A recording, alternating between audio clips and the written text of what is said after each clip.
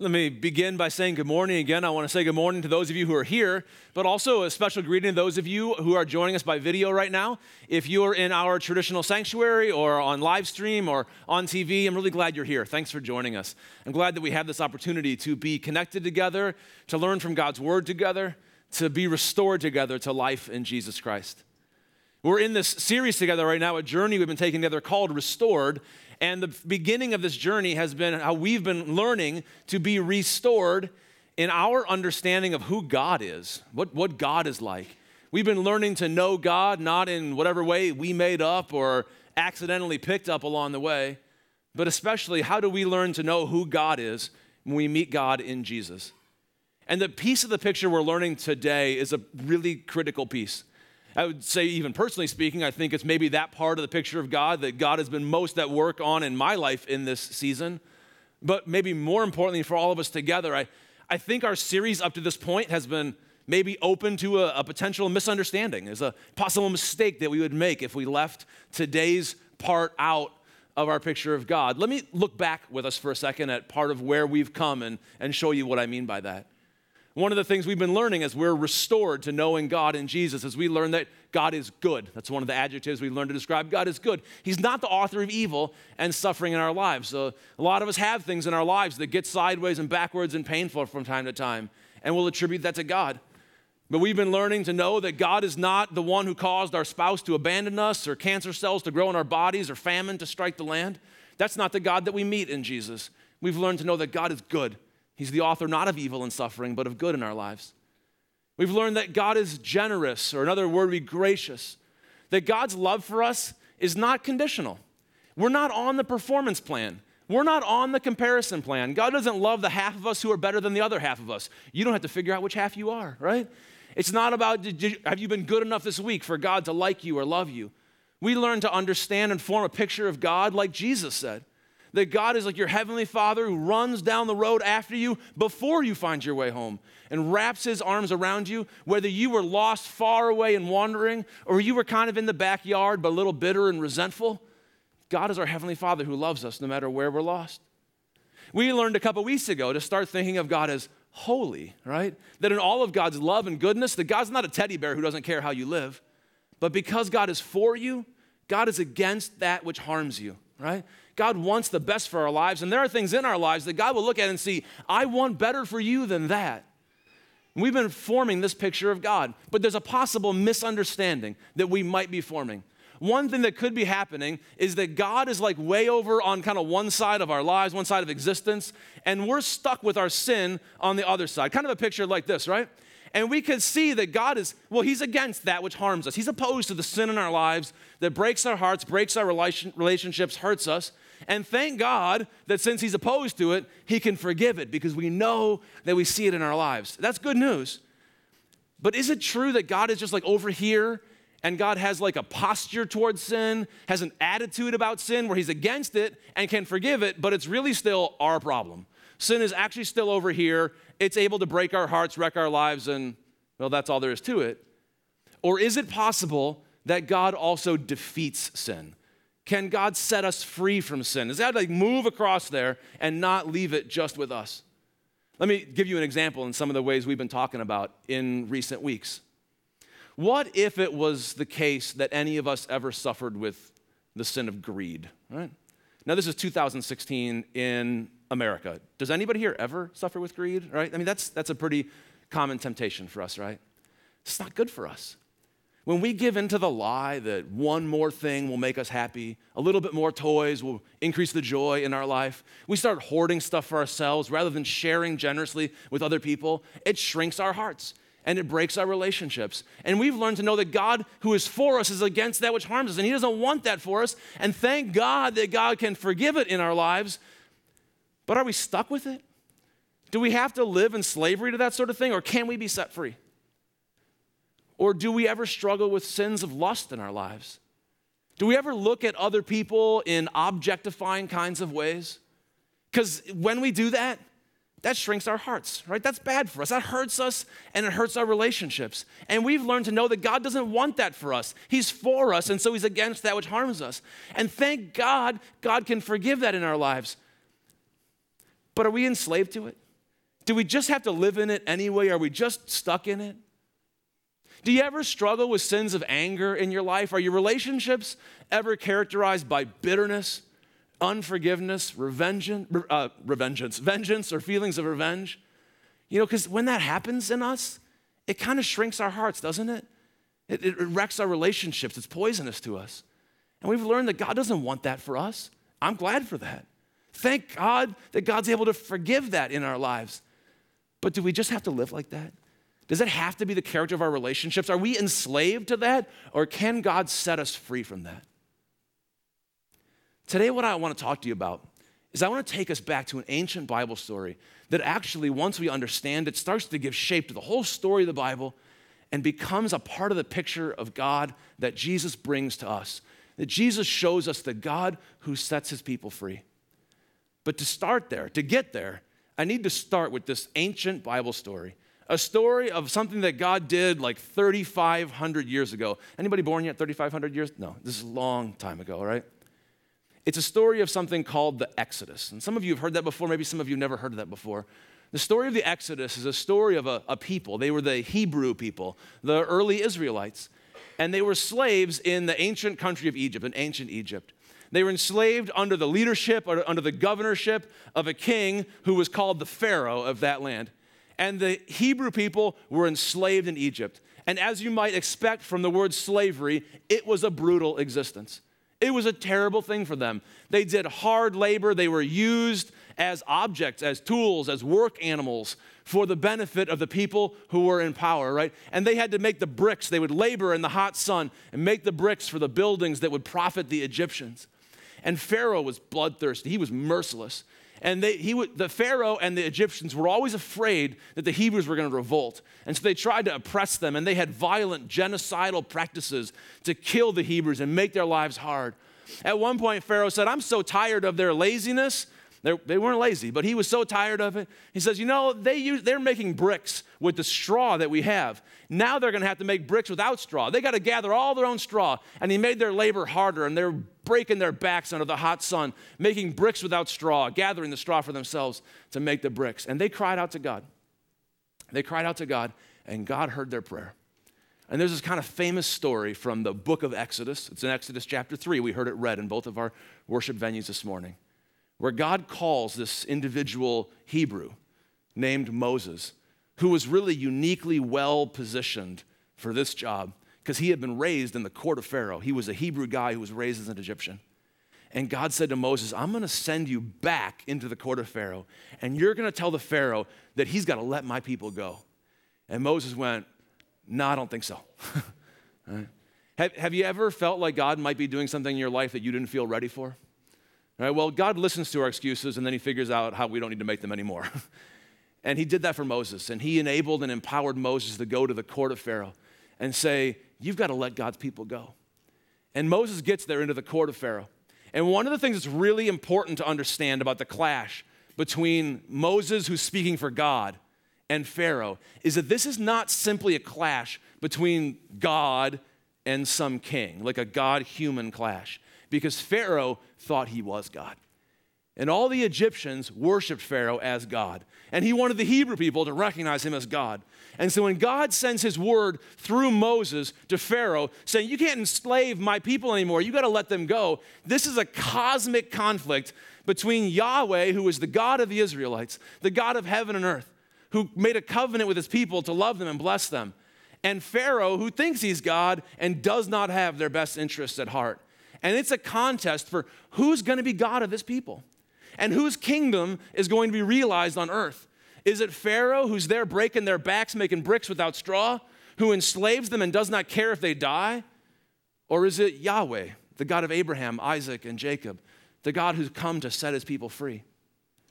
To make a very long story short, Pharaoh is persuaded to give up, to let the Israelites go. And on the day before they leave Egypt, God gives them a commemorative meal to celebrate. Some of you may have heard of it before. It's called the Passover meal. It's called Passover because the angel of God passed over their homes on the night before the Israelites were released from Egypt and walked out into freedom. And God, through Moses, gave them some specific instructions about the meal, about the foods, about the stories, about the rituals in this meal. And God, through Moses, told the Israelites, you're going to eat this meal on this day of the year, on this holiday, every year, forever. In every generation, you're going to do this every year so that you will always remember, not just because you heard a story, but because you have tasted it, because you have smelled the food cooking, because you've heard the stories and gathered with your family, because your parents taught you and your grandparents taught them. You will always, always remember that I am the God who sets people free. I'm the God who sets people free.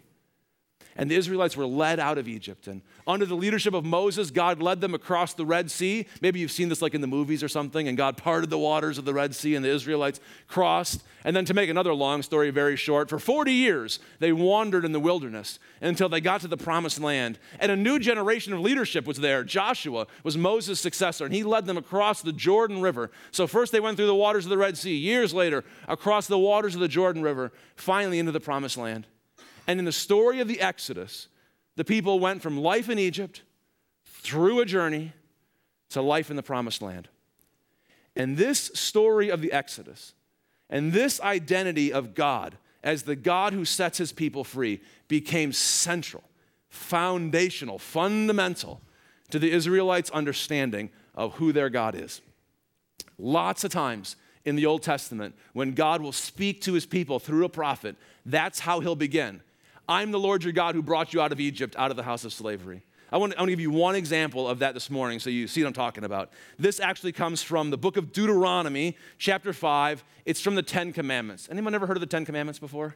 Kind of a famous passage. Now, the Bible calls the Ten Commandments the Ten Commandments, but doesn't ever number them, right? So people have disagreed over the years about like which one is Commandment 3 and which one is Commandment 4 and whatever. The Jewish people actually number them differently than lots of Christians number them. In the Jewish way of counting, the very first word, in fact, the very first word of the Ten Commandments isn't a commandment. It's this. It's Deuteronomy 5, chapter 6. I am the Lord your God who brought you out of Egypt, out of the land of slavery. And then God proceeds with the other 9 commandments. But before God gives them their new way of life, because they used to have a way of life, right? Do whatever Pharaoh tells you to do and die slowly, or don't do it and die quickly, right? There was a way of life in Egypt. And now God has brought them out and said, I'm going to give you a new way of life. And he gives them commandments about their relationship with him and about their relationships with one another. But the very first thing is, remember who I am. Before I tell you what to do, remember that I set you free from Egypt. I heard your cry. I liberated you. It's a word of relationship before it's a word of commandment. It's central to the identity of God. And then let me give you one more example from the Ten Commandments of how this continues. This is the commandment of what some people call the third or fourth commandment, the commandment about observing the Sabbath day and keeping it holy. And you'll see how this too is rooted in the story of the Exodus. God said through Moses, observe the Sabbath day by keeping it holy, as the Lord your God has commanded you. 6 days you shall labor and do all your work, but the 7th day is a Sabbath to the Lord your God. On it you shall not do any work. This part sounded familiar so far, right? It starts to get interesting. Neither you, nor your son or your daughter, nor your male or female servant, nor your ox, nor your donkey, no one work your donkey on the Sabbath day, okay? Or any of your animals, nor any foreigner residing in your towns. God was concerned about the immigrant and the alien among them, so that your male and female servants may rest as you do. Why? Remember that you were slaves in Egypt. You were slaves. And that the Lord your God brought you out of there with a mighty hand and an outstretched arm. Therefore, the Lord your God has commanded you to observe the Sabbath day.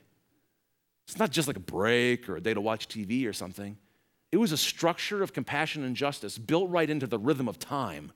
And every time we celebrate a week, we remember the Exodus. We remember that God is the God who sets people free. It's so central to God's identity. So let me just ask you a question for a second. Do you think that if we were the ancient Israelite people, and we celebrated this rich commemorative meal, holiday, every single year in the Passover meal that told the story of the Exodus, and every week, every Sabbath day, we would remember that we're supposed to give a day of rest to ourselves, not only we who labor, but those who labor for us. And that was built into the very structure of time every week that we celebrate. Do you think the story of the Exodus would start to sink down into the structure of our lives, into our understanding of who God is? God is the God who sets people free. And when Jesus came 1,500 years later, this is the God that he brought into our lives. Let me give you a couple examples of that. The first one comes from the very beginning of Jesus' ministry, when Jesus was baptized in, guess where? The Jordan River by John, right? God called this prophet, John, to announce that God was doing a new salvation, that he was coming to set his people free again. And so John went down to the Jordan River and told people that the new day of salvation was dawning. And if you want to participate in it, come on down into the wilderness, right? And come to the Jordan River, and you'll come down into the waters of the Jordan River and participate in a symbolic act of crossing it again, because God is doing a new act of salvation. This is Exodus stuff, right?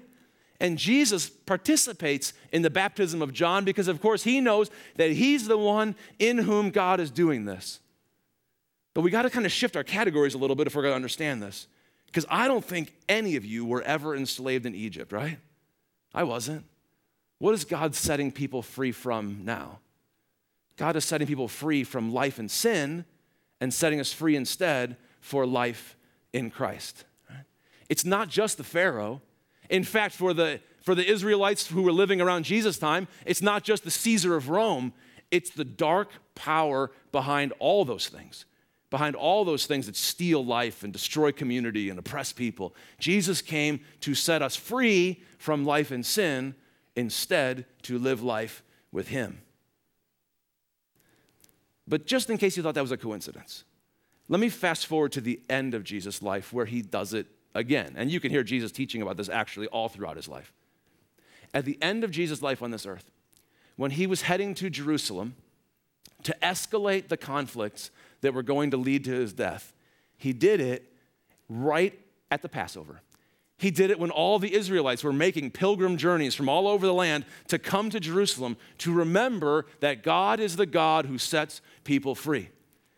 And as he escalated this conflict, he'd already been teaching his followers, his disciples, his apprentices. He'd been telling them, I'm going to get killed.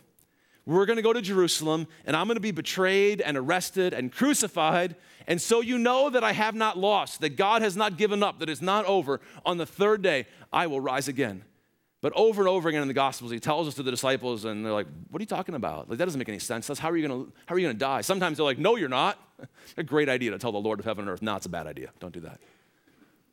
And then on the night that Jesus is about to die, like hours before he's going to get arrested, tried, and crucified, Jesus decides to explain it to them in a different way.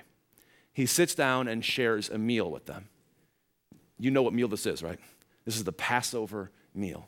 And so he instructs his disciples that preparations will be made for the Passover meal, the same preparations that thousands and millions of Jewish people have made every year with their family, year after year, in every generation. Exodus is on the mind. The covenant that God made with them is at the front of their minds. And Jesus sits down to share the Passover meal with them. And they think they know what this is about. And partly they do, but partly they have no idea yet. And Jesus, who hosts this meal with them, takes the bread that's on the table, that's full of all kinds of symbolic meaning already, and he tells them that this is my body, which is broken for you. And they'd be like, what? And we already know the story. Our parents taught it to us. Their parents taught them. Their parents taught them. Jesus was saying that God was setting people free in a whole new way now. He took one of the cups that was on the table. There were several cups of wine involved in the Passover meal. They all had symbolic significance. And Jesus took it. He said, this cup it's a new covenant. Like, new covenant. The prophets had said a new covenant was coming. We already had a covenant. This is the new covenant. God is going to set his people free in me. The new covenant in my blood, which is shed for you and for all people for the forgiveness of sins. Jesus set people free. This is a new Exodus. From the very beginning, followers of Jesus have been new Exodus people. We don't need to be set free from Egypt. We don't need to be liberated from Rome. We all need to be set free from sin for life in Christ. Now, this interpretation of the story that I'm offering you today, I didn't make this up. It's kind of clever. I almost wish I had, but I didn't make this up. I learned this from the Apostle Paul, one of the early Christians, and he told this to the early Christians who were in the ancient city of Rome in a letter that he wrote to them that we now call the book of Romans. And I want to read you a couple verses. It's Romans chapter 6, verses 1 through 4. So he says, what shall we say then? Are we to remain in sin, like life in Egypt, life in sin? Should we remain over there so that grace may increase? Because is that what the reality is? That God is on one side and sin is on the other, and he can forgive it, so let's just get grace? Absolutely not. That's a misunderstanding. How can we who died to sin still live in it? And you're like, what? Wait a minute, what are you about dying? And then he says, or don't you know that as many of us as were baptized into Christ Jesus, if we passed through the water with Jesus, we were baptized into his death. Therefore, we have been buried with him through baptism into death, so that just as Christ was raised from the dead through the glory of the Father, we too might live a new life. Just like God set his people free from life in Egypt to live life in the promised land, Jesus is the one in whom God sets us free from life in sin by joining us with Jesus for life in Christ instead. If you were here 2 weeks ago, I asked you a question toward the end of the message, and if you weren't here 2 weeks ago, I'll catch you up. We were learning about how God is holy, and because he's for us, he's against that which harms us. And I asked you to consider, what might God be putting on your heart? And I shared with you how God was working on my heart. What might God be putting on your heart to say, because I'm for you, I want better for you than that? You know, is there something in your life that is diminishing life, that's breaking your own heart, that's breaking relationships? And I ask you to pray about that and reflect on that and start walking away from that. But honestly, because it was 2 weeks ago and not yet today, it was still incomplete. It was still open to that same misunderstanding that I talked about at the beginning of the message today. You might have been left with the understanding that, well, God's against this in my life, and God can forgive it, and thank God that God can forgive it, and now it's up to me to set myself free. Very few people set themselves free from slavery. Very few people can break out of bondage, break out of the bars that hold them. Today we are reminded, today we learn in our picture of God that God is the God who sets people free. And in just a few minutes in our worship service, in both of our worship venues, we're going to celebrate that meal that Jesus gave his disciples. That meal of the God who sets people free. We call it the Lord's Supper or communion.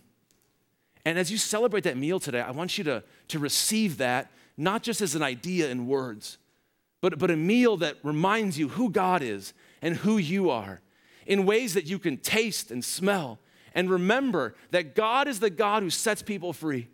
And so just have that thing in your heart and in your mind that you know that God is wanting to grow your life in this area, that this is something he wants you to be set free from, and you can't do it by yourself. Because that's the next question. If God is the God who sets people free, if that's who God is, who are you? You are not a slave anymore, right? And let me be realistic about this. When God led the Israelites out of Egypt to the promised land, did they get there the next day? 40 years of wandering in the wilderness, right? If you've ever hoped for something for 40 years, that's kind of a long time, right?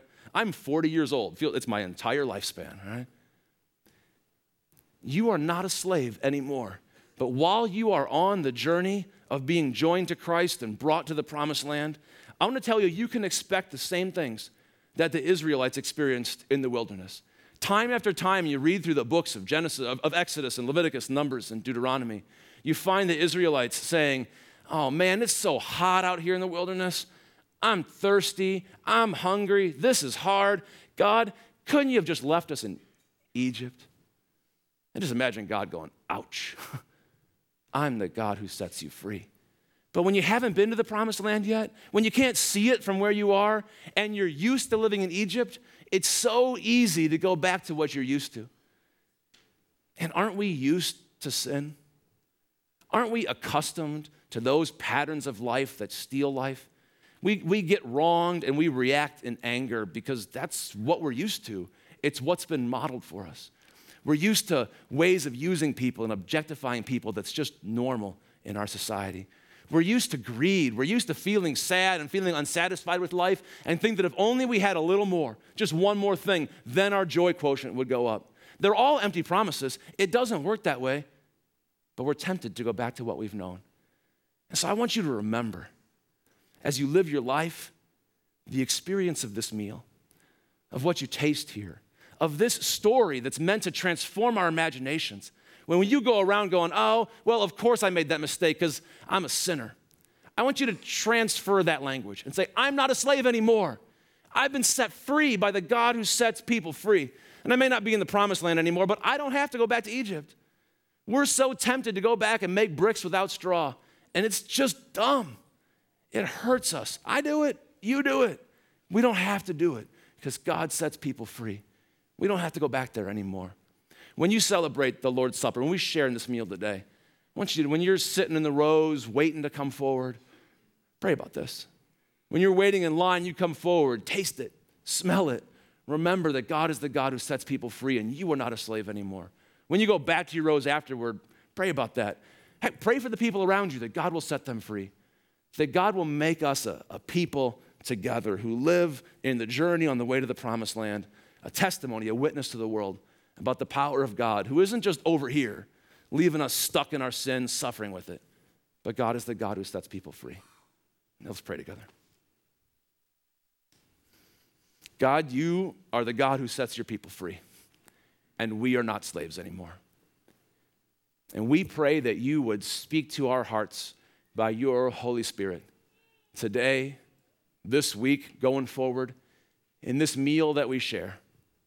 God, that you would reassure our hearts of who you are, that you would transfer our imaginations, that you would transform our lives and our thoughts to know who you are and to know who we are in you, and that you would transform our lives, that you would set us free. We pray in Jesus' name. Amen.